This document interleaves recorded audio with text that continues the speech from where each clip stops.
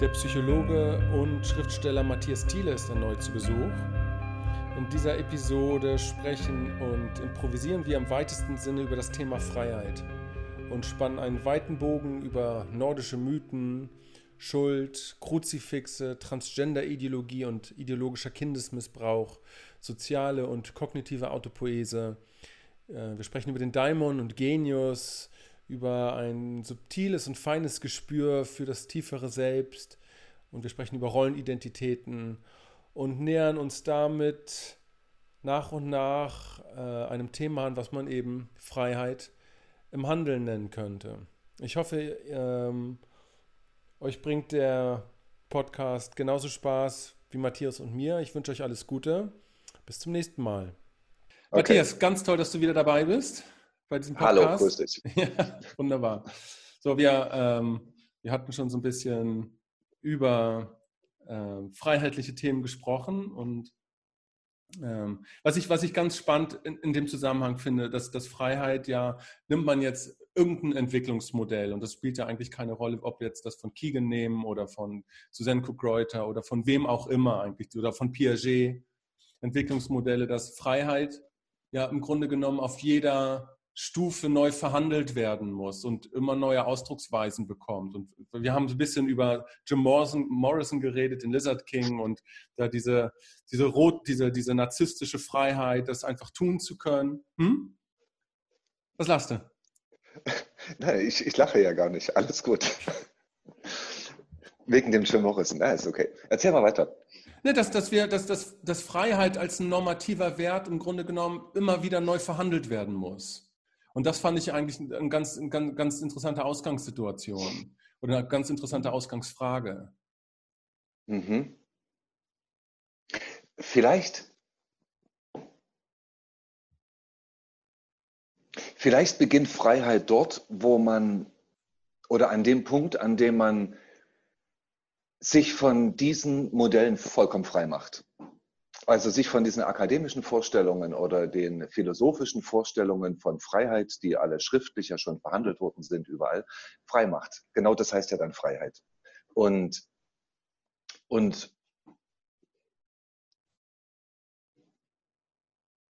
Freiheit in der Erfahrung findet.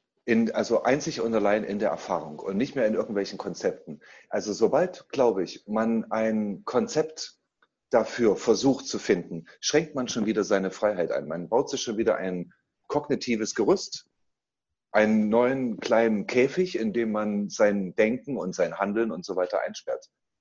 Vielleicht beginnt Freiheit dort, wo man sich von all diesen Konzepten freimachen kann. Ich finde, das ist ein ganz interessanter Gedanke. Ich habe da im Kontext es gibt da ein ethisches Prinzip, und ich habe den Namen vergessen, aber das hat was mit der Doppelung von Werten zu tun. Ja, also zum Beispiel, wenn wir sagen, im Englischen be moderate, ja, oder everything in moderation, dann musst du dieses Prinzip, um es gültig zu machen, auf sich selbst anwenden. Das heißt, be moderate in moderation.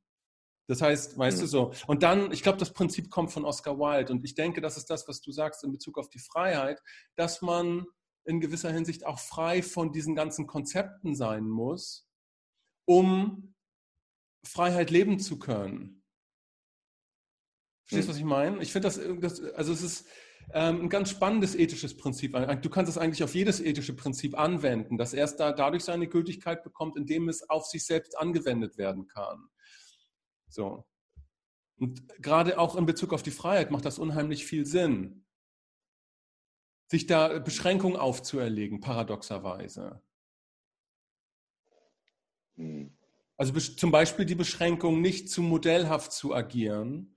Das wäre die eine Seite. Oder im Sinne von, was weiß ich, von Rosa Luxemburg, dass Freiheit eben nicht ohne Grenzen denkbar ist. Das heißt, es sind Grenzen vonnöten, und manchmal ist das auch wichtig, Grenzen zu haben. Ist es das, was du sagen wolltest, oder? Nein, das ist überhaupt nicht das, was ich sagen wollte. Ich habe so das Gefühl, dass in dem, was du sagst, bereits wieder eine philosophische Konzeption auftaucht. Wofür ich mich gerade interessiere, ist ein bewusstes Erleben einer inneren Freiheit, das frei sein kann von eben jeder philosophischen Einordnung dessen. Also sagen die Erfahrung an sich, einfach nur die Erfahrung. Ähm, ich versuche das mal von einer anderen Perspektive aufzuziehen. Ist es okay? Natürlich. Gut. Vielleicht beginne ich mit einem provokanten Satz. Unschuld führt zu nichts. Warum sage ich das? Weil in diesem Wort Unschuld auch die Konzeption von Schuld drin ist. Wenn man sein Leben in irgendeiner Weise erfahren möchte, ist es zwangsläufig so, dass man Entscheidungen fällen muss und aufgrund dieser Entscheidungen in ein Handeln kommen muss. Anders geht's nicht. Man kann, also zum Beispiel im griechischen Mythos war der Held derjenige, der die Entscheidungen getroffen hat und dadurch ins Handeln gekommen ist und dadurch sein Schicksal erfahren hat. Das bedeutet also, eine Entscheidung hat etwas mit Erfahrung zu tun. Entscheidung, Handlung, Erfahrung. So. Und wir haben aber diese Worte Schuld und dann als Verneinung der Schuld dann das Wort Unschuld. Und vielleicht eine kleine Geschichte dazu. Es gibt in der Mythologie unserer vorchristlichen Vorfahren das Konzept der drei Nornen, so ähnlich wie die Moiren bei den Griechen. Die weben die Lebensfäden der Menschen. Und aber so ein bisschen anders als bei den Griechen ist die Bedeutung, die den einzelnen drei Nornen gegeben wird. Und zwar ist das wie folgt. Die erste Norne heißt Urt und sie webt den ganz, ganz großen Teppich, also die Jahrtausende, in denen man sich befindet, die Tatsache, dass wir auf dieser Erde sind, dass wir um die Sonne kreisen und so weiter. Ne? Und auch unsere ganzen Vorfahren, die sich über die Jahrtausende in die Vergangenheit erstrecken. So, die zweite, die heißt Verdandi, die webt die Muster unseres Lebensteppichs, die verbunden sind mit den Leuten, mit denen wir direkt Kontakt haben. Familie, Freunde, Arbeitskollegen und so weiter. Und nur die dritte, die heißt Skuld. Und von diesem alten Wort, Skuld, kommt unser deutsches Wort Schuld. Diese Norne, Skuld, webt die Fäden und die Muster in unserem Lebensteppich, die unsere ganz persönlichen Entscheidungen betreffen. Diese Geschichte ist deswegen so interessant, weil es vergleichbare Modelle übrigens auch in der Psychologie gibt. Von Bronfenbrenner zum Beispiel, so eine systemische Sichtweise. Da gibt es ein Mikrosystem. Das bedeutet zum Beispiel, ein Kind hat in sich bestimmte Gefühle. Ja, dann gibt es das Mesosystem. Das bedeutet, das Kind ist in einer Schule und kennt Klassenkameraden und so weiter. Dann gibt es ein Exosystem, ein Makrosystem. Das Makrosystem ist die Gesellschaft und so weiter. Wenn wir uns jetzt dieses Nornenkonstrukt oder diesen Nornenmythos uns anschauen, erkennen wir, dass wir zu etwa 1/3 entscheidungsfähig sind über die Dinge, die unser Schicksal betreffen. Wir sind also nicht komplett unserem Schicksal ausgeliefert nach dieser altnordischen Mythologie, aber wir können es auch nicht komplett gestalten. Ja? Dass wir auf dem Planet Erde sind, das können wir nicht entscheiden, das ist so. Wir sind hier reingeworfen worden. Und auf der zweiten Ebene, auf dieser Verdandi-Ebene, können wir, sagen wir mal, an Entscheidungen mitwirken, aber wir können die Entscheidungen nicht alleine treffen, sondern die ist auch abhängig von unseren Partnern, Freunden und so weiter. So, und nur auf dieser dritten Ebene sind wir entscheidungsfähig. Ja, das heißt also, wenn du zum Beispiel in ein Unwetter gerätst, ist das eine Sache, die mit Skuld nichts zu tun hat, erstmal, das Unwetter an sich. Ja. Aber Skuld entscheidet darüber, wie du mit diesem Unwetter umgehst, was du darin tust, wie du dich entscheidest. Stellst du dich unter oder gehst du rein in den Regen oder ja, das. So, und Freiheit beginnt für mich an dem Punkt, wo man sich von diesem christlichen Konzept von Schuld frei macht und stattdessen das wieder in diesem altnordischen Sinne sieht, nämlich du triffst Entscheidungen. Diese Entscheidungen haben Konsequenzen und diese Konsequenzen entscheiden zu 1/3 über dein Schicksal. Und wie bist du jetzt in der Lage, mit diesen Konsequenzen umzugehen? Und das kann man machen. Man kann diese Erfahrungen, die man macht, aufnehmen Und plötzlich kann das Spaß machen, die Konsequenzen auch zu sehen, auch wenn die vielleicht unangenehm sind, aber du bleibst ja trotzdem zu diesem einen Drittel handlungsfähig.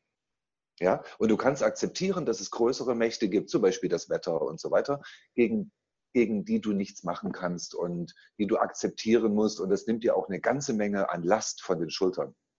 Es ist mehr Verständnis dann dafür da, für die Dinge, die passieren. Ja, so, das wäre vielleicht ein Ansatz, mit dem ich da rangehen würde. Es gibt noch einen zweiten Ansatz, aber vielleicht lasse ich dir jetzt erstmal das Wort. Also was mir daran gefällt, ist halt die Handlungsorientierung daran. Mhm. Und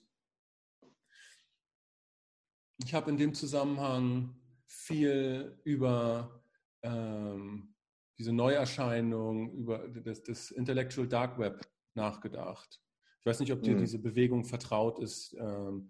Das sind Leute, die halt Nein. meist Akademiker, eigentlich in Amerika und Kanada, die halt sich gegen bestimmte philosophische Haltungen oder Ideologien richten und ganz konkret eingehen auf ganz bestimmte Problemstellungen. Und was ich damit sagen will, ich vermisse heute in bestimmten Kreisen die Bereitschaft, eine konkrete Haltung zu etwas einzunehmen, konkrete Entscheidungen zu treffen. Weißt du, geht man nochmal auf dieses Modell von Entwicklungsstufen und so weiter zurück, kann man sich daran ergötzen, wo man sich nun gerade befindet und was für eine Farbe oder was für eine Entwicklungsstufe dies und jenes ist. Oder man lässt das und geht tatsächlich in die Handlung und übernimmt Verantwortung und steckt seine Flagge irgendwo konkret in die Welt, geht und erzeugt im Grunde genommen Karma und die Zukunft mit. Und diesen Handlungsaspekt, den finde ich ganz wichtig, weil Freiheit kann sich letztendlich nur in Handlung ausdrücken. Eine Freiheit, die sich nicht ausdrücken kann in Handlung, ist nicht Freiheit. Und da hilft auch Ja. kein philosophisches Modell mehr. Und Mit dem, was du gerade, ja. das finde ich daran interessant, dass die Handlung, wie du das beschreibst, eigentlich im Vordergrund steht, so wie ich dich Mhm. verstanden habe. Und die Mhm. Bereitschaft zu handeln und die Bereitschaft, ähm, im Grunde genommen auch einseitig zu sein. Ja, genau. Im Grunde genommen könnte man sagen, stürzt euch in Schwierigkeiten. Genau. Ja, macht es wie Odysseus, brecht auf und macht irgendetwas, denn über das, was man macht, erfährt man sich selbst. Anders geht es nicht. Und weil ich sagte, Unschuld führt zu nichts. Also wenn wir das in diesem altnordischen Sinn sehen, ja, also dann wäre es quasi die Verneinung von Skuld. Dann wäre es die Verneinung eines Drittels deines Lebens. Ja? Unschuld würde bedeuten, man vermeidet Entscheidungen und man vermeidet Handlungen und damit war das ganze Leben für die Katz. Wozu dann, ja? Und weil du vorhin gesagt hast, ja, wir erzeugen Karma oder so, wenn man dieses indische Wort da benutzen kann, aber auf einer Symbolebene können wir das ja machen. Ähm, daran knüpft sich ja gleich das nächste, nämlich Freiheit hat immer etwas zu tun mit Kreativität. Und das, glaube ich, muss ich ein bisschen ausführen, weil ich meine damit jetzt nicht zwingend Kunst oder so, sondern ich meine es in einem wahrnehmungspsychologischen Sinn.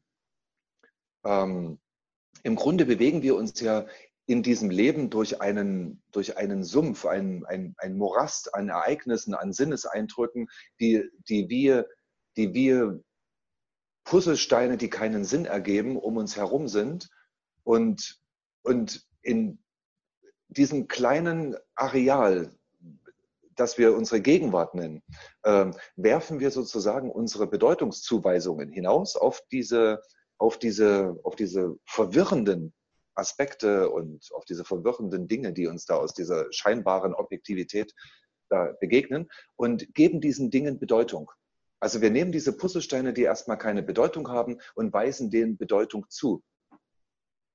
So, und normalerweise ist es so, dass wir die Bedeutungszuweisung der Ereignisse, in denen wir uns befinden, dass wir diese Bedeutungszuweisung so gestalten, wie unsere Prägung, unsere Konditionierung uns das vorschreibt. Also in ganz vielen Fällen unterwerfen wir uns irgendwelchen Einstellungen, Überzeugungen, die wir irgendwann mal gelernt haben oder auch selber errungen haben.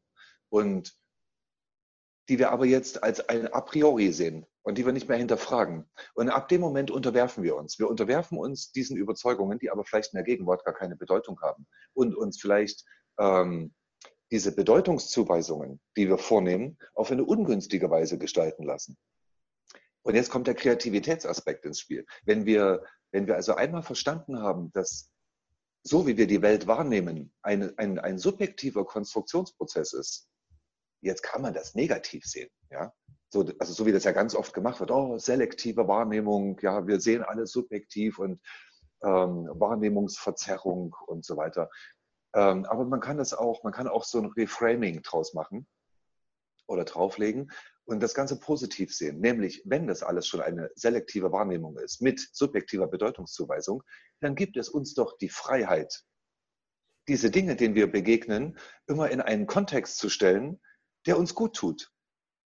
Ja? Wir können eine negative Nachricht erfahren, die uns vielleicht jetzt gar nicht in den Kram passt, ja, und wir können uns jetzt dieser negativen Nachricht unterwerfen. Das ist das eine. Wir können aber das Ganze auch positiv sehen, indem wir sagen, schauen wir, dass wir die Macht behalten und uns nicht unterwerfen diesen Überzeugungen und Einstellungen, die so etabliert sind, sondern dass wir die Macht behalten, die Deutungshoheit, ja, und unsere eigenen Entscheidungen fällen. Also dass wir dieses eine Drittel Skult nicht abgeben, sondern dass wir das behalten.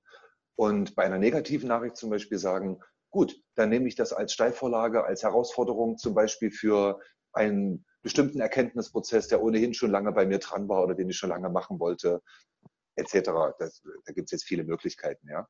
So, also Wahrnehmung ist immer ein Kreativitätsprozess. Das darf man nicht vergessen. Viele Leute wissen das nicht.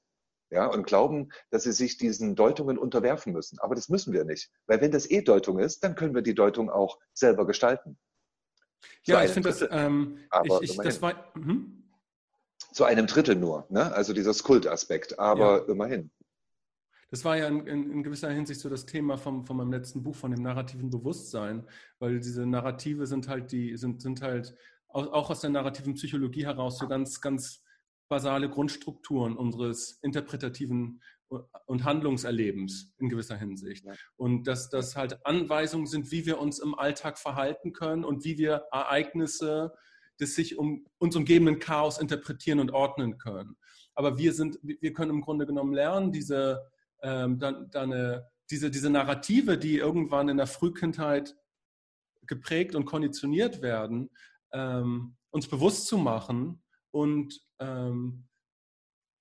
zu verändern auch. Das heißt, die Geschichte, die wir leben, auch bewusst zu gestalten und da als Akteure in Erscheinung zu treten. Ja, dem würde ich zustimmen. Da sind wir an dem Punkt von, ich sag mal, so eine Art quasi Therapeutik oder auch Selbsterkenntnis bzw. Selbstreflexion, ja. Das ist übrigens eine Sache, die ich sehr zweischneidig sehe. Ja? Du sagst, wir sind unterworfen den Prägungen und Konditionierungen aus der Kindheit und es ist notwendig, diese zu durchschauen, damit wir zu eigenverantwortlichen Persönlichkeiten werden können. Gebe ich dir vollkommen recht. So, und eine Form der Lösung dieses Problems kann es sein, einen bestimmten zeitlich begrenzten Zeitraum im Leben sich zu setzen, wo man sich explizit der Selbsterkenntnis widmet. Aber irgendwann muss es auch ein Ende haben, weil Selbsterkenntnis bzw. diese Selbsttherapeutik darf ja kein Selbstzweck werden. Das ist das, was ich bei vielen gerade so esoterisch geprägten Selbstsuchern da so beobachte, dass ab einem bestimmten Punkt diese Selbsttherapeutik zum Selbstzweck wird. Ich weiß genau, was du meinst. Und das ist eine ganz große Gefahr. In dem Moment unterwirft man sich nämlich wieder diesem Diktum, dieser Selbsttherapeutik und diesen Ketten der Selbstreflexion. Man kreist dann die ganze Zeit um sich herum und verweigert aber damit die konkreten Erfahrungen, die man ja eigentlich machen wollte, mit Hilfe dieser Therapeutik. Diese Therapeutik hatte ja eigentlich das Ziel, sich einfach nur handlungsfähig zu machen, erfahrungsfähig zu machen. Und wenn dieses Ziel hinreichend erreicht ist, gibt es keinen Grund mehr, diese Selbstbespiegelung weiter zu betreiben. Das verhindert ja unser Leben. Ich würde das konkreter formulieren. Ich würde sagen, dass man Bewusstheit durch diese zeitlich komprimierte Phase lernen kann und dass sie wie gewissermaßen ein Oberton die ganze Zeit mitschwingen kann, sodass man, wenn man sich verhält und wenn man handelt, seine Narrative hier und da adjustieren kann und auch mitlaufen Mhm. lassen kann, die Bewusstheit, ohne jetzt in irgendwelche Dramen reinzufallen, sondern dass man seine Erfahrungen in der Welt optimieren kann durch diesen Oberton der Bewusstheit darüber. Verstehst du, was ich meine? Mhm. Das ist nicht Ja. etwas, was verloren ist, sondern was eigentlich das Leben und die konkreten Erfahrungen bereichern sollte, Mhm. weil man die Bewusstheit darüber hat, wie man diese Narrative optimal ausrichtet. Narrativ heißt ja, das sind ja Stories, die wir uns erzählen und wir müssen sie ins Handeln bringen. Und indem Ja. wir diese Bewusstheit haben, können wir das Handeln optimieren. Sagen wir, das, was du jetzt sagst, ist der zweite Schritt dann, ja? Hm. Wir haben also in einem ersten Stadium erstmal diese konzentrierte Selbstreflexion, die tatsächlich für einen bestimmten Zeitraum sicher notwendig ist. Bei sehr vielen Menschen zumindest. So, und in einem zweiten Stadium käme das ins Spiel, was du gerade erzählt hast. Du hast gesagt, wie ein Oberton sich darüber legt, diese Selbstreflexionsfähigkeit, die jetzt die Handlungen und die Erfahrungen ständig begleitet. In einem dritten Stadium, das ist, glaube ich, dann das Interessante, in einem dritten Stadium, wenn sozusagen eine Persönlichkeitsveränderung über Jahre hinweg stattgefunden hat und eine gewisse Form von Klarheit und Bewusstheit und Achtsamkeit bereits in die Persönlichkeitsstruktur eingedrungen ist, also wirklich eingedrungen ist, die Persönlichkeit durchdrungen hat, dann bedarf es auch dieses Obertons nicht mehr, sondern dann kann man sozusagen ganz in der Erfahrung sein.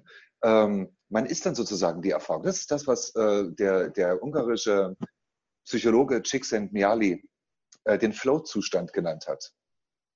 Also wo es keinerlei Selbstreflexion mehr bedarf. Auch nicht mehr als Oberton. Das ist in der Psychologie beschrieben, vor allen Dingen bei Wissenschaftlern, bei Künstlern. Da gibt es dann auch Beispiele in den Büchern von Csikszentmihalyi. Oder ein Beispiel hat Stefan Zweig beschrieben, Rodin, den er besucht. Und während des Besuches entdeckt Rodin da eine Stelle an einer Skulptur, wo etwas noch nicht so richtig stimmt. Und Rodin geht an die Skulptur ran und vergisst völlig, dass er Besuch hat. Und Stefan Zweig beobachtet fasziniert diesen Flow-Zustand, diese völlige Selbstvergessenheit, also wo sozusagen der Handelnde und die Handlung eins geworden sind. Es gibt dann keine Trennung mehr. Das Interessant, ja. wäre, denke ich, dann ein dritter Schritt, den man aber sicherlich nicht zu 100% und immer im Leben aufrechterhalten kann vielleicht.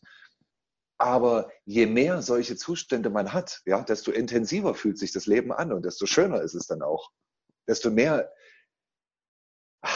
ich sage mal, je mehr man sein Ich vergessen kann in verschiedensten Situationen und ganz in der Handlung ist, die man gerade tut, sei das Musik machen, sei das Kunst machen oder Wissenschaft oder Schreiben, wie in deinem Fall, je mehr davon, ja, desto intensiver und lebenswerter ist das Leben und sind die Erfahrungen. Ja. Kann ich Ja, da noch ein anderes, ohne natürlich. jetzt zu modellhaft zu werden, aber in dem Zusammenhang finde ich das super spannend, weil es gibt in einem von den letzten Büchern von C.G. Jung, nennt er so ein Entwicklungsmodell. Und ich finde das ganz spannend, weil das so einfach und so konkret ist und auch in unseren Zusammenhang so gut passt. Und er sagt im Grunde genommen, gibt es, was Individuation von Erwachsenen angeht, 3 Stadien, durch die wir laufen können. Und zuerst sagt er, im Grunde genommen müssen wir eine Einheit herstellen zwischen unseren Gedanken und Gefühlen. Ja, das heißt, man könnte das in unseren heutigen Begriffen als den postmodernen Geist, sagen wir mal, beschreiben. So, wenn du diese Einheit hergestellt hast, versuchst du das mit deinen Handlungen herzustellen. Das heißt, du vereinigst die Einheit von Gefühl und Gedanke mit deinen Handlungen. Ja? Mhm. So, du bildest eine größere Einheit. Und der Mhm. dritte Schritt wäre dann halt, aus dieser Einheit eine neue Einheit mit der Welt zu erzeugen und in der Welt. Das heißt, die das Selbst versteht sich als ein aktiv handelnder Teil in der Welt und mit der Welt. Und das geht in dieselbe Richtung. Es ist eine komplette Harmonisierung von innen und außen, wenn du so willst, in der Erfahrung, in dem Leben. Und das ist was, und das versuche ich auch schon eine ganze Zeit zu sagen, was vielen spirituellen Kreisen oder philosophischen Kreisen halt abgeht. Da wird dann eine Integration versucht, aber die Integration findet keine Einheit mit der Welt, mit den Problemen unserer Welt oder mit den Anforderungen. Verstehst du, was ich meine? Ja, ich glaube, ich verstehe, was du meinst. Wenn ich dieses Modell von Carl Gustav Jung richtig verstehe und diesen dritten Schritt mir anschaue, also das Herstellen der Einheit mit der Welt über die Handlungen,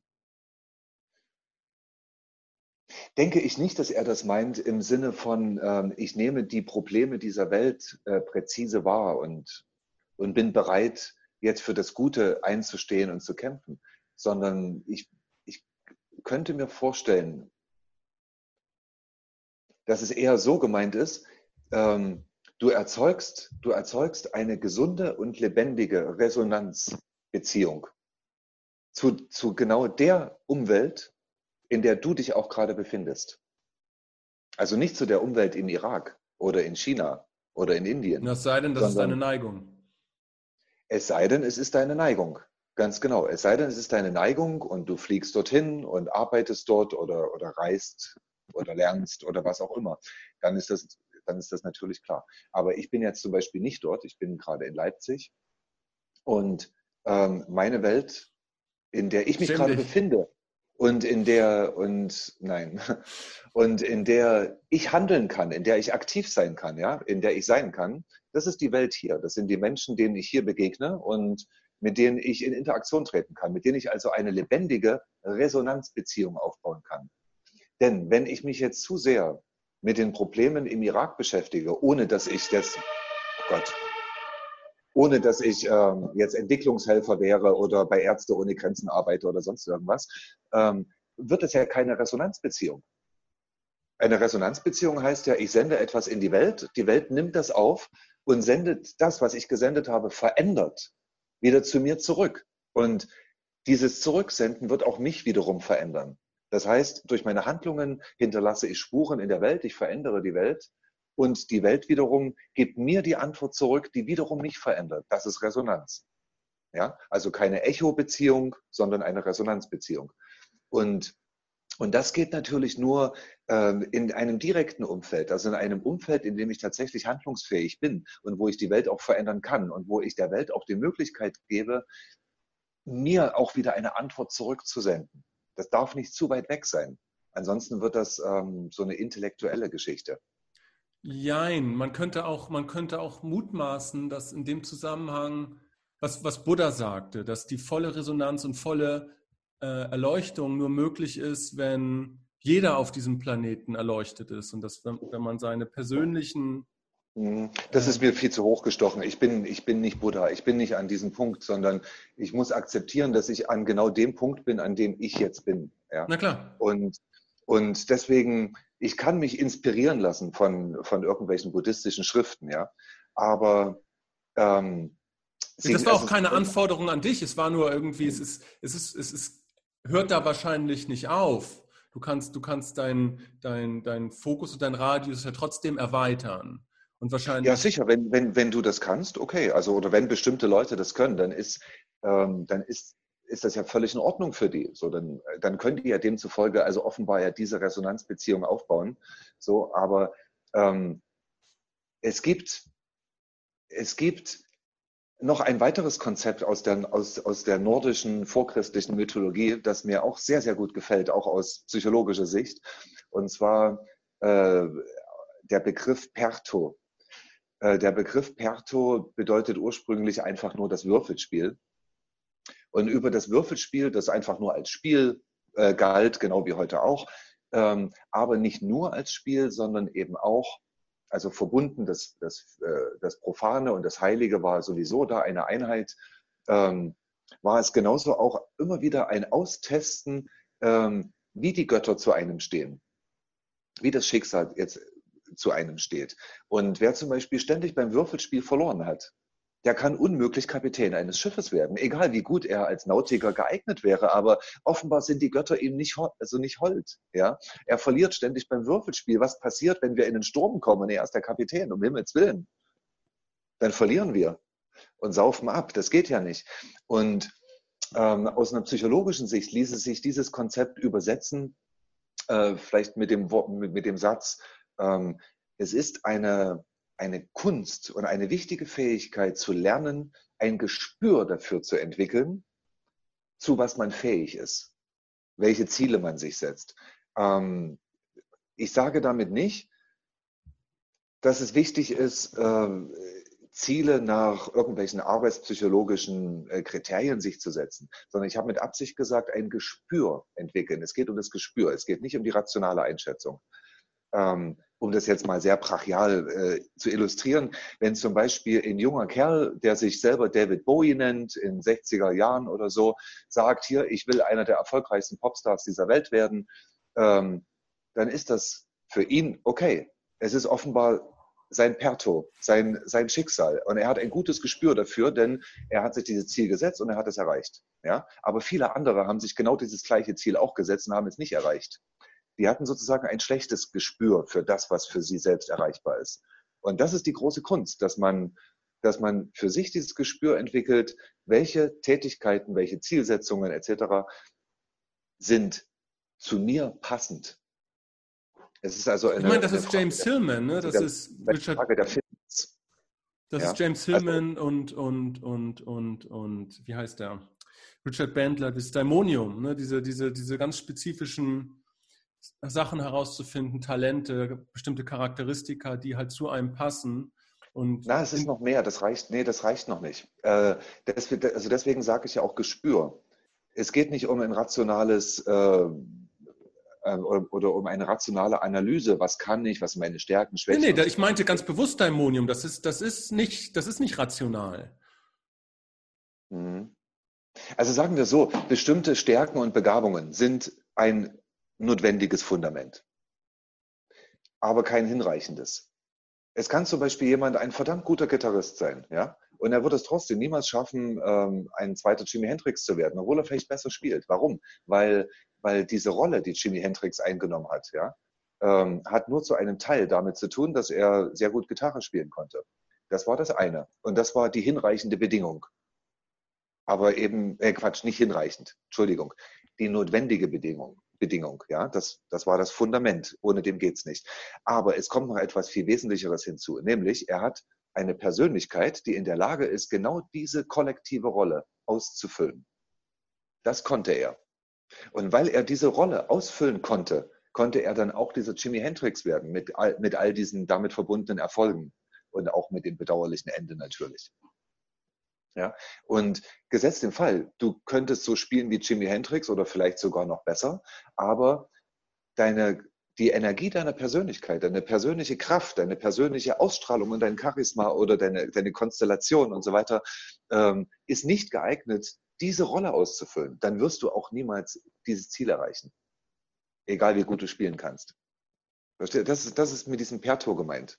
Du, ich denke, so wie ich dich verstehe, ist da kein großer Unterschied substanziell zu diesem daimonischen Konzept, wo es halt, der Daimon war ja früher in prämodernen Zeiten eine Figur zwischen Gott und Mensch, einfach als ein Mittler, wo er einerseits die Gaben von Gott an den Menschen weitervermittelt, aber der Mensch durch die Kenntnis seines Daimons halt auch zu dieser Authentizität kommt. Und ich meine, wir müssen ja nicht in diesen mythischen Formen denken, sondern können das ja als Teil Selbste einfach beschreiben, als ein jungsches Selbst, wenn du so willst, dass diese Kenntnis, diese authentische Selbstkenntnis hat, die eben nicht einfach nur Ego ist, um das mal so ganz plattitüdenhaft zu sagen, sondern wo halt eine Kenntnis von einer bestimmten Resonanz mit der Welt da ist und die auch inkorporiert und verkörpert werden kann, auch in Bezug auf bestimmte Fähigkeiten. Ja, sodass da insgesamt ein authentischer Ausdruck dessen möglich wird, was unsere Potenziale sind.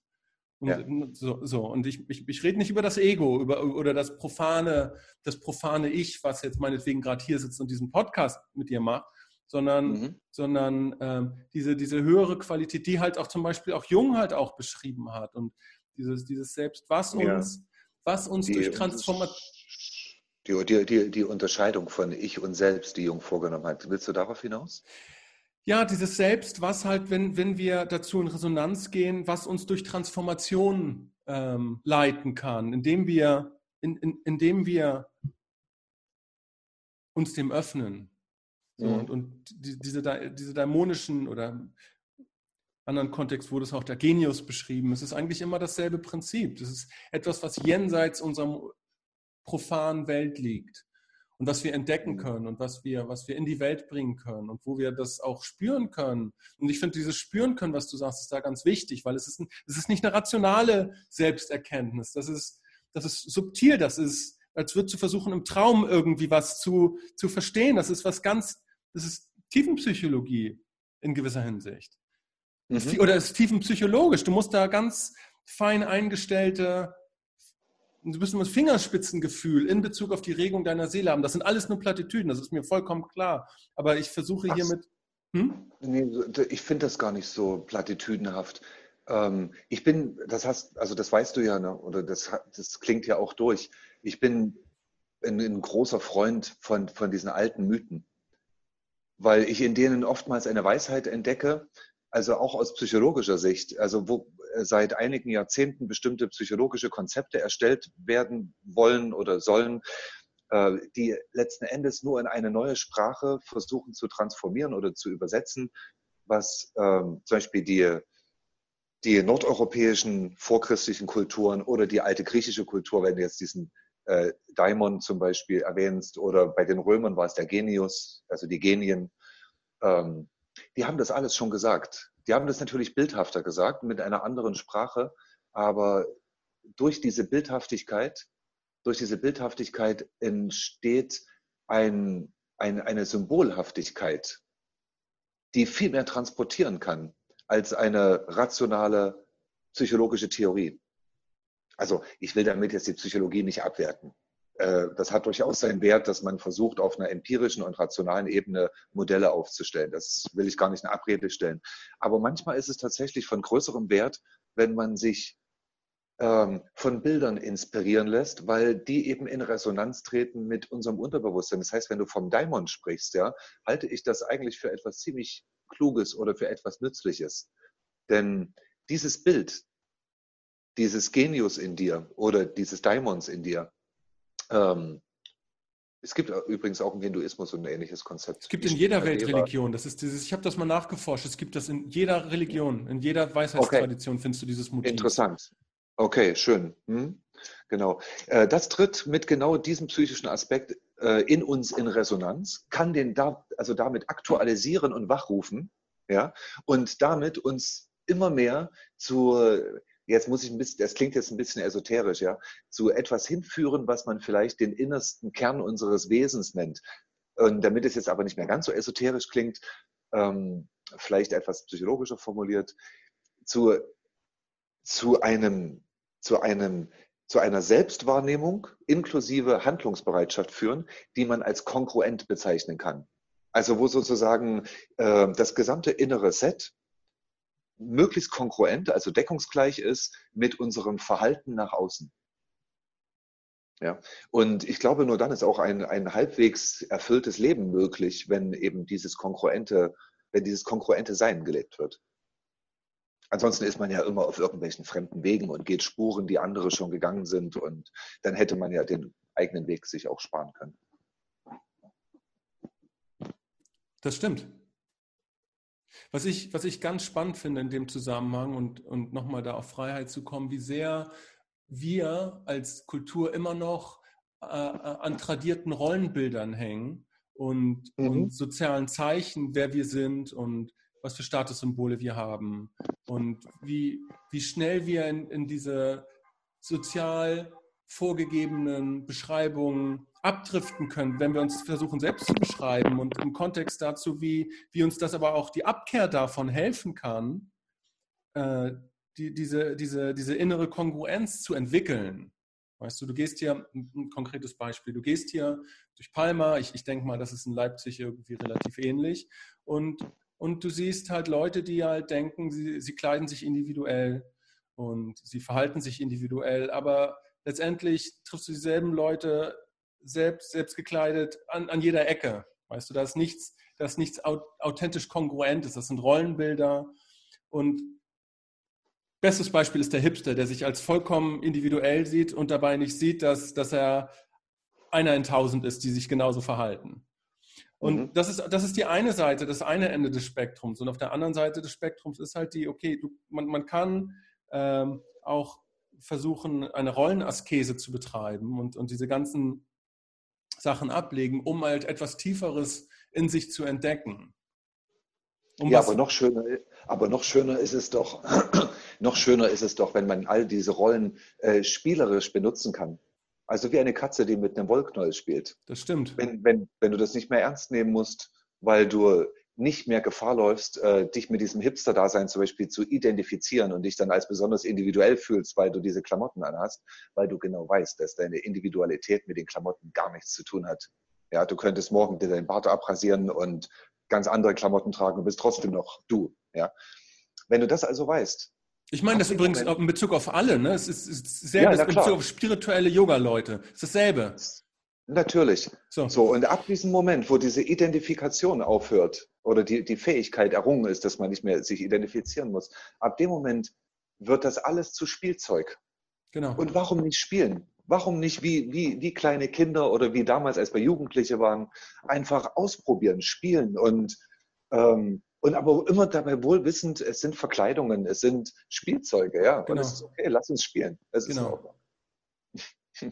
Ich finde das auch ganz wichtig in Bezug auf Ideologien und meinetwegen Entwicklungsmodelle selbst, weil man kann leicht in die Gefahr geraten, Entwicklungsmodell als das Nonplusultra zu beschreiben und man kommt da nicht mehr raus. Aber es ist nur ein Spielzeug, weißt du, man kann das zu gewissen Momenten anwenden oder gewisse Ideologien, aber man muss auch die Fähigkeit haben, da wieder rauszusteigen. Und das ist Freiheit für mich, dass man auch was politische Ausrichtung angeht, dass man sich nicht in Ideologien verstrickt oder in bestimmte Weltsichten oder in bestimmte Weltmodelle oder Entwicklungsmodelle, sondern dass man die innere Freiheit hat, sich davon zu lösen und sie als Spielzeuge zu benutzen, wenn es nützlich ist.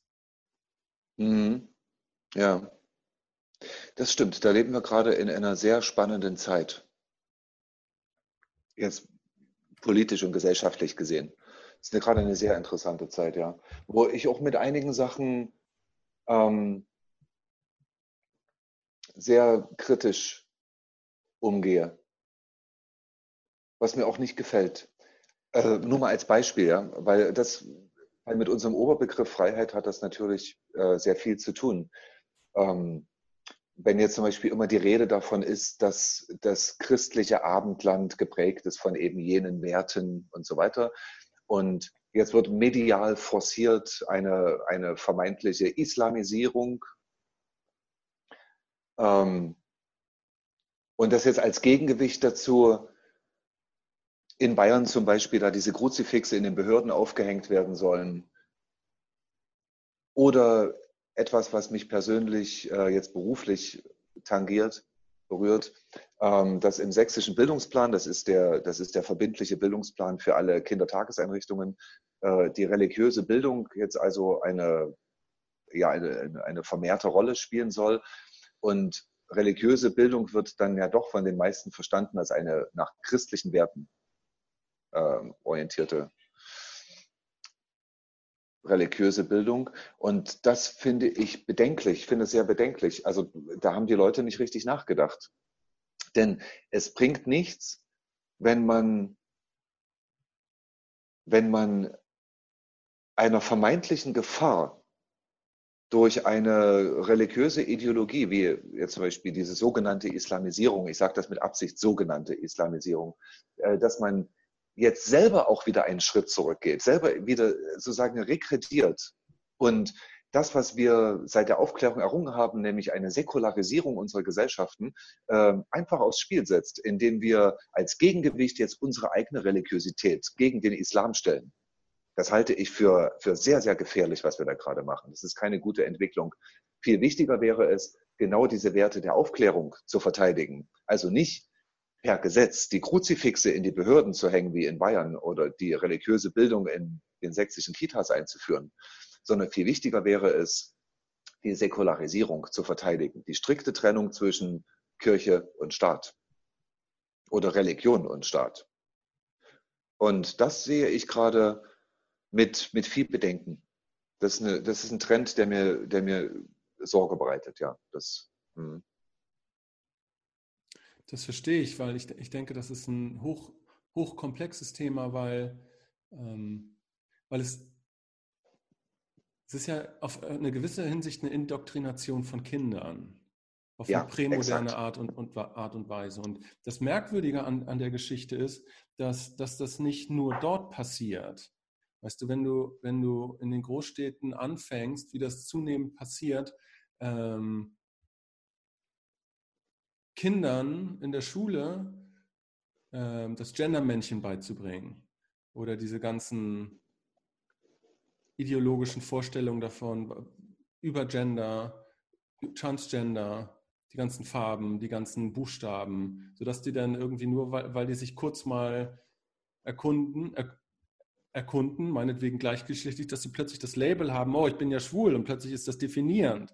Weißt du, ob du jetzt irgendwelche Labels hast, irgendwelche postmodernen Labels oder ob du irgendwelche prämodernen Labels hast, wie ein Kreuz, das macht vom Standpunkt des Labels eigentlich keinen Unterschied.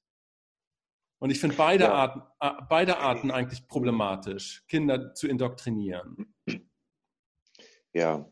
Verstehst du, was ich Das meine? ist, ja, ja, na klar. Das ist halt sehr dünnes Eis, auf dem wir uns gerade bewegen, in unserer Zeit gerade, ja. Ähm, die, die Lösung könnte darin bestehen, dass wir ganz nüchtern nach entwicklungspsychologischen Befunden handeln. Nämlich, wenn wir wissen, wie sich Bewusstsein und Selbstkonzept von Kindern seit der Geburt bis, ich sag mal, bis zur Pubertät und etwas darüber hinaus entwickelt, können wir durch diese Entwicklungsstadien, die wir bei Kindern ja beobachten können, und das schon seit vielen Jahrzehnten, und das ist auch sehr gut erforscht, können wir zum Beispiel sagen, ähm, wenn wir Kindern mit, sagen wir mal, 4 oder 5 Jahren Geschichten erzählen, trennen Kinder in der Regel noch nicht wirklich von Realität und Fantasie. Das bedeutet, wenn jetzt Erzieher oder Erzieherinnen oder Eltern sagen, ja, wir erzählen das ja den Kindern nur, ob die daran glauben, das können die ja dann selber entscheiden. Das ist Augenwischerei. Einfach deswegen, weil Kinder in diesem Alter, 4, 5 Jahre, das einfach noch gar nicht entscheiden können, sondern sie nehmen das einfach an. Das ist genau das, was du sagst. Es ist im Grunde genommen eine neuronale Indoktrinierung. Also wir erzeugen ein Priming in den neuronalen Strukturen und erzeugen damit auf der kognitiven Ebene Überzeugungen, Einstellungen und eben auch diese ganzen sogenannten christlichen Werte, die nämlich leider nicht nur positiv sind. Es gibt da positive, selbstverständlich, die Nächstenliebe und so weiter. Aber es gibt eben auch negative Aspekte des Christentums. Das darf man halt nicht leugnen. Zum Beispiel das Konzept von Schuld, über das wir heute ja schon gesprochen hatten. So, das ist ja ein ganz klar christliches Konzept. Also vor allen Dingen sogar ein protestantisches Konzept. Das geht auf Martin Luther zurück. Und auch das ist ein Aspekt der Indoktrinierung. Und das ist nicht nur eine kognitive, sondern das ist vor allen Dingen eine affektive Indoktrinierung. Wir erzeugen die grundsätzliche Bereitschaft, Schuldgefühle zu haben. Und zwar Schuldgefühle nicht wegen irgendwelcher umschriebenen Handlungen, die man ja irgendwann lassen könnte, das wäre also nicht so schlimm, sondern Schuldgefühle für das eigene Sein, für das eigene So-Sein. Zum Beispiel ein Kind, das besonders viel Energie hat und ein besonders starkes Temperament und das passt aber vielleicht den Erziehern und Erzieherinnen oder den Eltern nicht, weil das stört die Konzepte also des Kindergartens oder den Alltag zu Hause. und somit wird das Kind als störend empfunden. Es wird nicht die Stärke gesehen, sondern es wird das Störende des Verhaltens gesehen und dann wird das Kind gelabelt mit, was weiß ich, es hat ADHS. Toxic Masculinity. Mhm. Ja, irgend sowas, genau. Und was passiert jetzt mit dem Kind? Das Kind bekommt, es bekommt ja nicht nur dieses Label, weil das kann man ja irgendwann auf der kognitiven Ebene auch wieder wegmachen. Aber auf der affektiven Ebene wird ein grundsätzlicher Selbstzweifel erzeugt. Wenn ich sage grundsätzlicher Selbstzweifel, meine ich, das ist in der gesamten Persönlichkeitsstruktur basisgebend, dieses Grundgefühl des Selbstzweifels. Und das Ich-Konzept wird die ganze Zeit versuchen, irgendwelche Mechanismen und Strategien zu entwickeln, diese Selbstzweifel entweder zu verdrängen oder zu kompensieren oder nach außen anders zu wirken und so weiter. Das bedeutet sehr viel an psychischer Energie und damit an Handlung wird verschwendet werden als Problemlösung für ein Problem, das man von vornherein hätte vermeiden können, nämlich das Hineinpflanzen des grundsätzlichen Schuldgefühls für das eigene So-Sein. Und das ist die große Gefahr, die im Grunde genommen bei fast allen religiösen Indoktrinierungen von Kindern stattfinden. Das ist im Christentum natürlich genauso wie auch im Islam oder im Hinduismus. Da gibt es jetzt psychologisch gesehen jetzt keine Unterschiede, was diese Indoktrinierung betrifft. Ja, ich denke, hörst du mich? Ja, natürlich. Ich denke, ja, wegen meines Mikrofons, ich denke nochmal, das ist nicht nur religiös, es ist auch postmodern, es ist derselbe Mechanismus, den du da hast, wenn du Kinder auf Political Correctness drillst und auf Identitätspolitik. Es ist dasselbe Problem. Ja, natürlich, genau, weil hier Kinder im Grunde genommen missbraucht werden. Also aus juristischer und entwicklungspsychologischer Sicht erfüllen diese Indoktrinationen den Tatbestand des Kindesmissbrauchs. Und zwar deswegen, das möchte ich begründen, als Missbrauch, also zum Beispiel bei sexuellem Missbrauch ist das im Strafrecht ganz klar definiert. Sexueller Missbrauch liegt zum Beispiel immer dann vor, wenn der mögliche Geschlechtspartner entweder nicht einwilligt oder nicht einwilligungsfähig ist. Das heißt, Kinder, die noch nicht in der Pubertät sind definitiv nicht einwilligungsfähig, weil sie mit dem Sachverhalt noch gar nicht vertraut sind.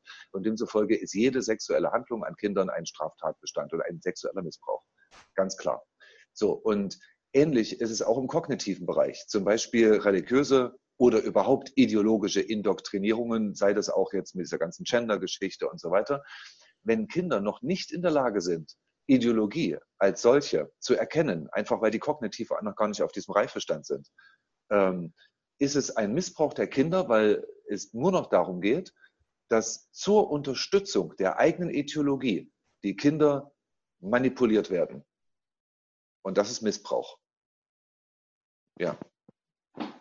Auf jeden Fall. Ich denke da, was der Steven Pinker macht, da eine Rückkehr zu säkulären Werten, zu modernen Werten in gewisser Hinsicht und den Kindern auch einfach ihre Freiheit lassen, Kind zu sein, weißt du, ohne instrumentalisiert zu werden und sein zu können, weil du hast in beiden Fällen hast du biologische Imperative, die man auch nicht leugnen kann und da versucht sowohl der prämoderne als auch der postmoderne Geist irgendwie gegen anzugehen, sei es durch Repression von Sexualität im Christentum und durch Lustimpulse, um das mal so platitüdenhaft zu sagen, und im anderen Fall es geht eigentlich in eine ähnliche Richtung. Und das ist, ich bin gar nicht insgesamt gegen Identitätspolitik und den ganzen Kram. Ich finde es nur problematisch, wenn Kinder dazu instrumentalisiert werden. Und da macht es für mich keinen Unterschied, ob das Kreuze sind, die an die Wand gehängt werden, oder ob das irgendwelche Gendermännchen sind, die dahin gehängt werden. Weißt du, das ist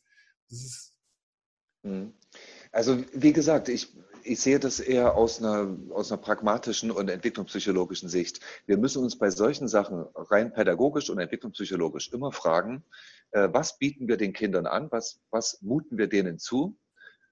Und auf der Seite des Kindes, was kann das Kind auf welche Art jetzt verarbeiten? Was ist jetzt entwicklungspsychologisch gerade dran? Was sind die Entwicklungsaufgaben, die Entwicklungsthemen und so weiter? Und wenn wir darüber Bescheid wissen, lässt sich ziemlich klar und auch ziemlich vernünftig entscheiden, was können wir den Kindern wann anbieten. So. Und was diese ganze Gender-Sache betrifft, Kinder sind zumindest im Kindergartenalter darüber schlichtweg nicht entscheidungsfähig. Beziehungsweise, wenn, dann nur nach einem bestimmten Gespür, und da sollte man die Kinder einfach machen lassen. Wenn, egal ob Mädchen oder Junge, wenn ein Mädchen oder ein Junge mit Puppen spielen will, ja, dann soll es doch mit Puppen spielen. Okay, welches Recht haben wir Erwachsene, uns da einzumischen? Das ist Teil des Entwicklungsprozesses. Die gesamte pädagogische Landschaft heute spricht von Selbstbildungsprozessen. Die grundsätzlichen Paradigmen, die der heutigen Pädagogik flächendeckend hier in Mitteleuropa zugrunde liegen, sind der Konstruktivismus, vor allem der Sozialkonstruktivismus und mit neurologischer Rückendeckung, und auf der anderen Seite das humanistische Weltbild. Und die beiden zusammengenommen ergeben ganz klar die Haltung, Entwicklung erfolgt nach autopoietischen Selbstbildungsprozessen. So, das geht ursprünglich zurück auf Piaget und wurde dann noch deutlich erweitert und so weiter.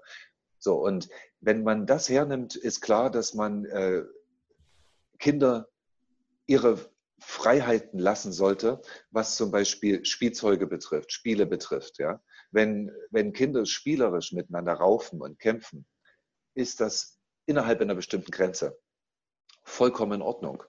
Ja? Und wenn das halt Jungs häufiger tun, statistisch gesehen, Jungs häufiger tun als Mädchen, dann müssen wir das zur Kenntnis nehmen. Das scheint so zu sein, das ist in Ordnung. Und wenn Mädchen das aber auch tun, müssen wir das genauso zur Kenntnis nehmen und genauso akzeptieren. Und umgedreht auch mit Jungs. Wenn Jungs, was für sich ein Kleid anziehen wollen, ist das vollkommen legitim, natürlich. Sollen die doch damit spielen. Es sind in dem Alter Spiele. So, es ist ein spielerisches Ausprobieren, ja, ein spielerisches Ausprobieren. Wer bin ich in dieser Welt? Welche Erfahrungen mache ich damit, mit dem, was ich gerade tue? Und das sind Lernprozesse. Wir können, oder das Beste, das wir tun können, ist, die Kinder zu lieben und sie dabei unterstützen. Ich denke übrigens, dass diese beiden Sachen ermöglichen. Ja, ich denke übrigens, dass diese beiden Sachen irgendwo miteinander zusammenhängen. Je mehr, also ich meine, je mehr postmodern eine Gesellschaft wird oder je postmoderner und je mehr traditionelle Rollen auf der einen Seite dekonstruiert werden und traditionellen Vorstellungen, dass da eine Gegenreaktion stattfindet und dass die Leute plötzlich überhaupt Identität thematisieren. Ja, wer sind wir denn überhaupt? Wer ist Deutschland denn überhaupt mit Migranten? Sind wir jetzt Islamisten, muslimisch oder sind wir jetzt christlich? Müssten wir jetzt irgendwie wieder Kreuze aufhängen? Ich denke, das sind systemische Prozesse, die man nicht voneinander trennen kann. Weißt du, ich denke, das ist wir haben schon eingehend darüber geredet, über Probleme, also bevor wir diesen Podcast gemacht haben, über Probleme, die zeitgleich passieren und die zusammenhängen und die auch zeitgleich gelöst werden müssen, um zu einer höheren Ebene zu führen. Ich denke, dass dieses Kruzifix-Problem und das Gender-Männchen-Problem, dass die systematisch zusammenhängen und dass das eine Reaktion auf das andere ist und dass da eine Relation zwischen diesen beiden Sachen ist. Und das ist die Frage nach Identität. Naja, gut, wir haben es aber in der Menschheitsgeschichte schon immer damit zu tun gehabt, dass bestimmte Ideologien, die von mächtigen Leuten oder mächtigen Institutionen, das ändert sich immer im Laufe der Jahrhunderte, einer Masse übergeholfen werden. Das ist nicht neu, das ist schon immer so gewesen. Das war im alten Rom genauso wie heute. Und um nochmal zu unserem Ausgangspunkt zurückzukommen, was ist eigentlich Freiheit? Ja? Freiheit ist etwas, was man in sich erstmal erringen muss und wo wir natürlich aber auch aufpassen müssen, dass wir gesellschaftlich Rahmenbedingungen schaffen, die es auch ermöglichen. Ja, also zum Beispiel eine Nazi-Diktatur ist eine Rahmenbedingung, die außerordentlich ungünstig ist für eine innere Freiheit auch. So, man muss schon in der Lage sein, zu handeln, kongruent zu handeln und eigene Werte zu erringen und die nicht nur für sich zu behalten, sondern danach auch handeln zu dürfen. So, und da sind Diktaturen eher ungeeignet, ganz klar. Ja, aber auf der anderen Seite, wo du sozialer Konstruktivismus ist halt auch problematisch in diesem Zusammenhang, weil um diese Freiheit zu erlangen, über die wir sprechen, im Grunde genommen, das heißt auch, jetzt nur mal einen Schritt zurückzugehen, Freiheit, seine eigenen Narrative wählen und bestimmen und ausdrücken zu können. Das geht ja eher in eine Richtung von einer psychologischen Autopoese und der Bewusstheit über die psychologische Autopoese. Und das ist etwas, was individuell halt auch entwickelt werden muss.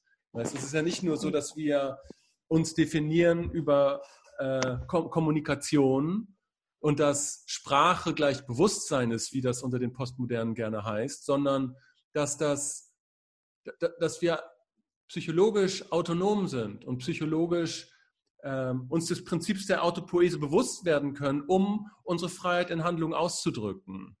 Nee, da muss ich dir widersprechen. Das stimmt so nicht ganz. Das stimmt zu einem Drittel. Das ist jetzt der Bezug zu unserem Eingangsthema mit den 3 Nornen. Ja.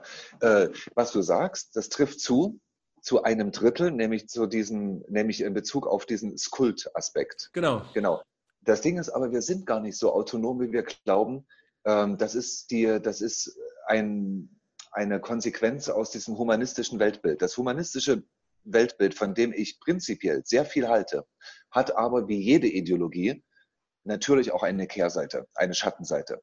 Und die Schattenseite des Humanismus besteht in dem Diktum, du bist für dein Leben selbst verantwortlich, positiv formuliert. Du hast das Recht darauf, dich zu entfalten, deine Potenziale zu entdecken, dich in einem Selbstbildungsprozess selbst zu formen und damit auch dein Leben zu formen. Das ist positiv formuliert. Etwas vorsichtiger formuliert könnte man auch sagen, du übernimmst jetzt die komplette Verantwortung für alles, was in deinem Leben passiert.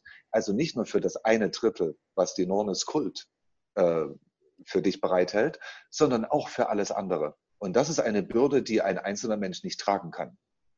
Das ist vollkommen unmöglich. Das ist die Kehrseite oder eine zweite Kehrseite des Humanismus.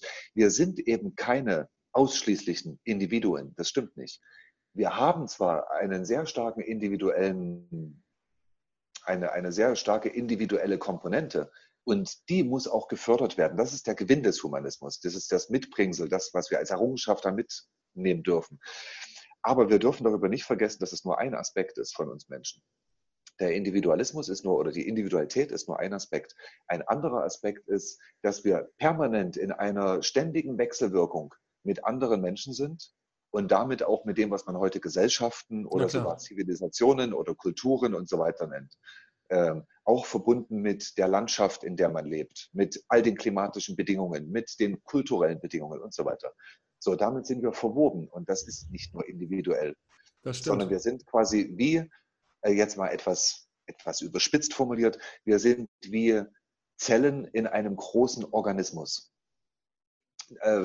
Das Bild, das stimmt natürlich nicht ganz, aber als Symbol kann es vielleicht herhalten. Na klar. So, du, ich gebe dir da vollkommen recht. Das war auch anders gemeint. Ich sehe das schon, ich hatte da neulich drüber nachgedacht. So, was können wir eigentlich kontrollieren? Weißt du, ich kann nicht kontrollieren, wie das Wetter hier ist. Ich kann nicht kontrollieren, welche Leute ich hier treffe auf der Straße. Ich kann nicht kontrollieren, was du denkst oder was du sagst. So, damit fällt schon ziemlich viel weg an dem, was ich kontrollieren kann. Nun könnte man sagen, ja, ich kann zumindest kontrollieren, um wieder aufs Gold zu kommen, was ich selbst denke oder was ich selbst tue. Aber wenn man da mal in den Maschinenraum der Psyche guckt, dann wird man denken, ja, okay, vielleicht kann ich 0,1% davon kontrollieren. Weißt du, so wie viel kann ich eigentlich kontrollieren von dem, wie ich durch mein Unterbewusstsein informiert werde und durch diese ganzen unterschiedlichen Affekte und Erinnerungen und Erfahrungen und wie viel kann ich davon tatsächlich kontrollieren? Und weißt du, das ist mir schon klar, dass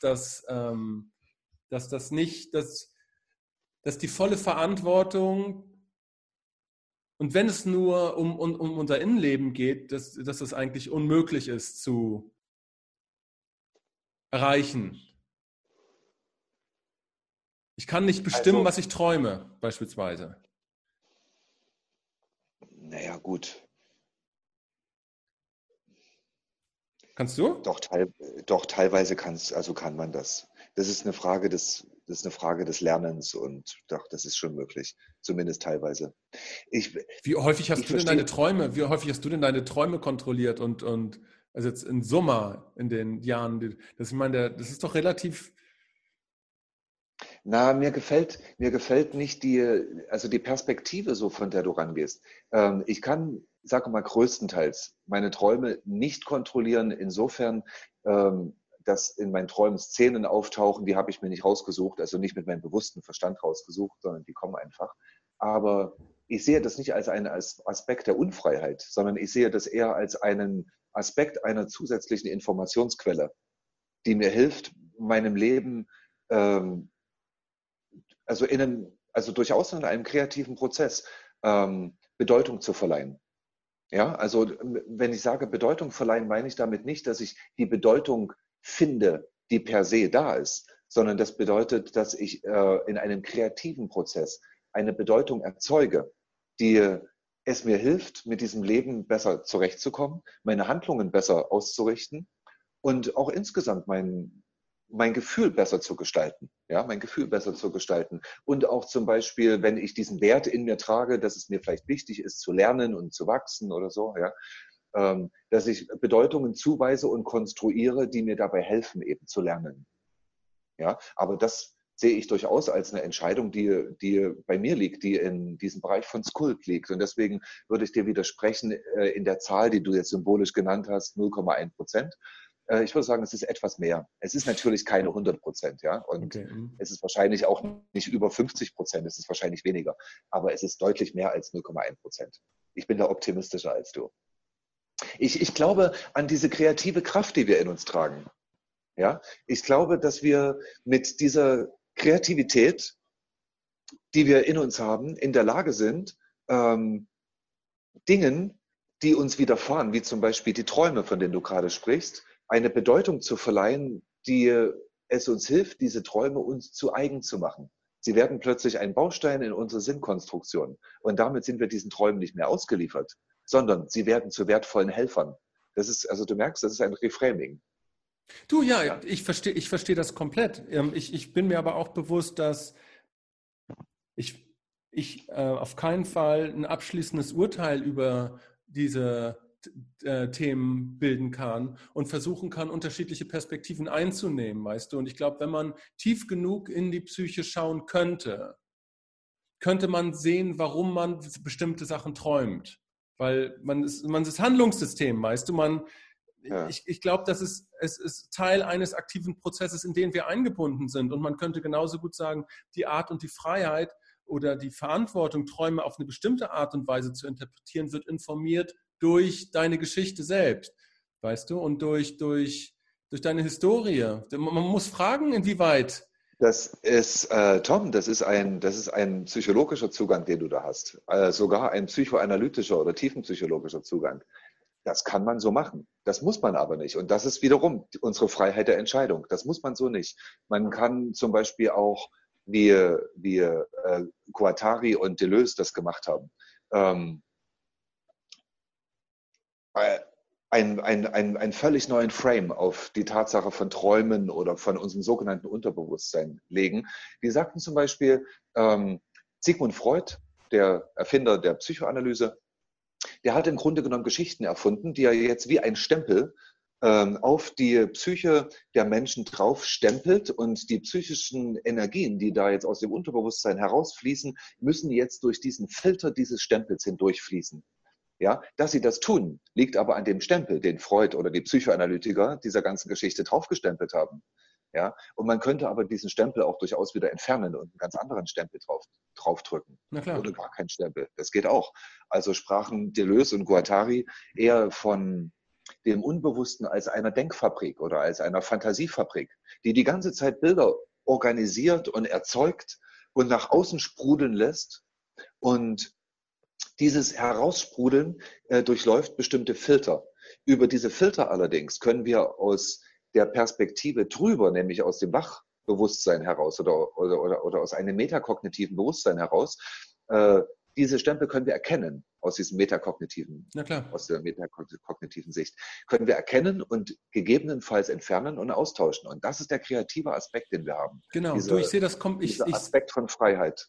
ich sehe Und das deswegen, ganz komplett so, weil jenseits der Narrative, ich nenne das Chaos, jenseits der Narrative, durch die wir mit denen wir unsere Filter gestalten, ist ja nur das Chaos. Und diese Freiheit zu haben, eben aus uns selbst auszusteigen und aus unseren Weisen, wie wir die Welt wahrnehmen und wie wir auch konditioniert wurden. Das ist für mich eine Art von narratives Bewusstsein. Immer mit sich dieser kreativen Denkfabrik, wie du das nennst, des Chaos, sich immer auch ein bisschen bewusst zu sein und zu sagen, egal welche Haltung ich einnehme, es ist relativ willkürlich. Und es ist ein Spiel, welche Schemata ich anwende, um das Chaos irgendwie zu ordnen. Genau, und ich gehe sogar noch weiter und würde sagen, es geht nicht nur um die Wahl der Schemata, sondern viel interessanter ist es, eigene Schemata zu entwickeln und die auch problemlos wieder über Bord zu schmeißen. Ganz genau. Von mir aus jeden Tag etwas anderes. Also insofern, warum nicht Sigmund Freud als einen Künstler sehen? Als Wissenschaftler sowieso nicht. Also die Psychoanalyse ist nur alles andere als wissenschaftlich. Aber wenn man seine Bücher liest, es ist ein grandioser künstlerischer Entwurf, den er da geleistet hat. So, und mehr ist es nicht. Es ist eine kreative Leistung. Und ich habe neulich einen Brief gesehen von einem Ablehnungsbrief von der Universität, ich weiß nicht, in Berlin, wo Einstein sich beworben hatte als Professor. Und der wurde da abgelehnt, das war nach 1904, weil der zuständige Heini da der Ansicht war, dass die Leistungen von Einstein eher in den Bereich der Kunst gehören und nicht in den der Physik. Ja, weil er geträumt hat. Das ist das, was du sagst, weil er im Grunde genommen einen kreativen Weltentwurf geschaffen hat. Ja, nur mit dem Unterschied, dass Albert Einstein kein Psychologe war und man seine Theorien jetzt nun nicht so oft auf die eigene Psyche anwendet. Und das ist bei Freud ja was anderes. Also seine ganzen Konzepte von das Unterbewusstsein, Ödipus-Komplex und Fixierungen auf bestimmte Elternteile und so weiter, Elternimago. Das ist ja mittlerweile schon Alltag geworden und das ist ja schon raus aus der Psychoanalyse hinein in die Alltagssprache geflossen. Ja? Und das beeinflusst uns schon ziemlich stark. Ich gebe dir da vollkommen recht. Nur ich wollte sagen, ich glaube, alle Wissenschaftler sind auch Künstler und Träumer irgendwo. Das ist nicht nur Psychologen, deshalb habe ich das Beispiel erwähnt. Weißt du, es ist, um zu so einer wilden Idee wie Relativität zu kommen, brauchst du durchaus eine kreative Grundneigung, um das mal so zu sagen. Genau. Und meine Einladung sozusagen, meine Einladung an die Menschen oder an dich und an mich, ja, wäre, seid selber solche Einsteins. Wenn es euch interessiert, dann lest Einstein, versucht die Einsteinsche Relativitätstheorie zu kapieren. Das klappt meistens sowieso nicht so richtig. So, aber das ist auch gar nicht notwendig. Viel spannender ist es, selber in die Welt hinauszugehen und sich seiner eigenen inneren Kreativität, die man negativ als selektive Wahrnehmung formuliert, die ich jetzt eher als kreative Wahrnehmung formulieren würde, dass man diese Kreativität in sich zur Kenntnis nimmt und ihr vertraut. Ja, und diesem Konstruktionsprozess, den wir die ganze Zeit vollziehen, um durch dieses Leben einigermaßen, ich sag mal, an der Seele unbeschadet hindurchzugehen, diesem Konstruktionsprozess zu vertrauen, der eigenen Kreativität zu vertrauen. Und plötzlich wird das Leben spannend und wird das Leben schön. Ja, und so kann man alle möglichen Konzepte immer wieder hinterfragen danach, sind das Konzepte, die ich selber errungen habe? Sind das Produkte meiner eigenen Denkfabrik? Oder sind das Produkte, die ich einfach ohne zu hinterfragen gekauft habe? Oder die mir einfach so in meinen kognitiven Dachboden so eingelagert worden sind durch Schule und Eltern und Erzieher und so weiter. Ja, und das, was da einfach nur eingelagert worden ist, diese alten Bücherregale und Schränke, warum die nicht einfach aussortieren? Ja, und unten einen großen Container hinstellen, alles drauf und ab in die Müllabfuhr. Und plötzlich hat man in seinem Dachstübchen, in seinem kortikalen Speicher ganz viel Platz, ja, und kann plötzlich kreativ werden und kann sagen wir mal, zu diesem 1/3, von dem wir vorhin sprachen, sein Leben selber gestalten. Und damit meine ich nicht nur das Leben im Außen, sondern auch das innere Leben gestalten. Ja, da geht es auch um das Management von Gefühlen, die man auch reframen kann. Ja. Diese Freiheit haben wir. Zumindest zu 1/3. Ich finde, das ist ein ganz tolles Schlusswort für so ein hochkomplexes Thema.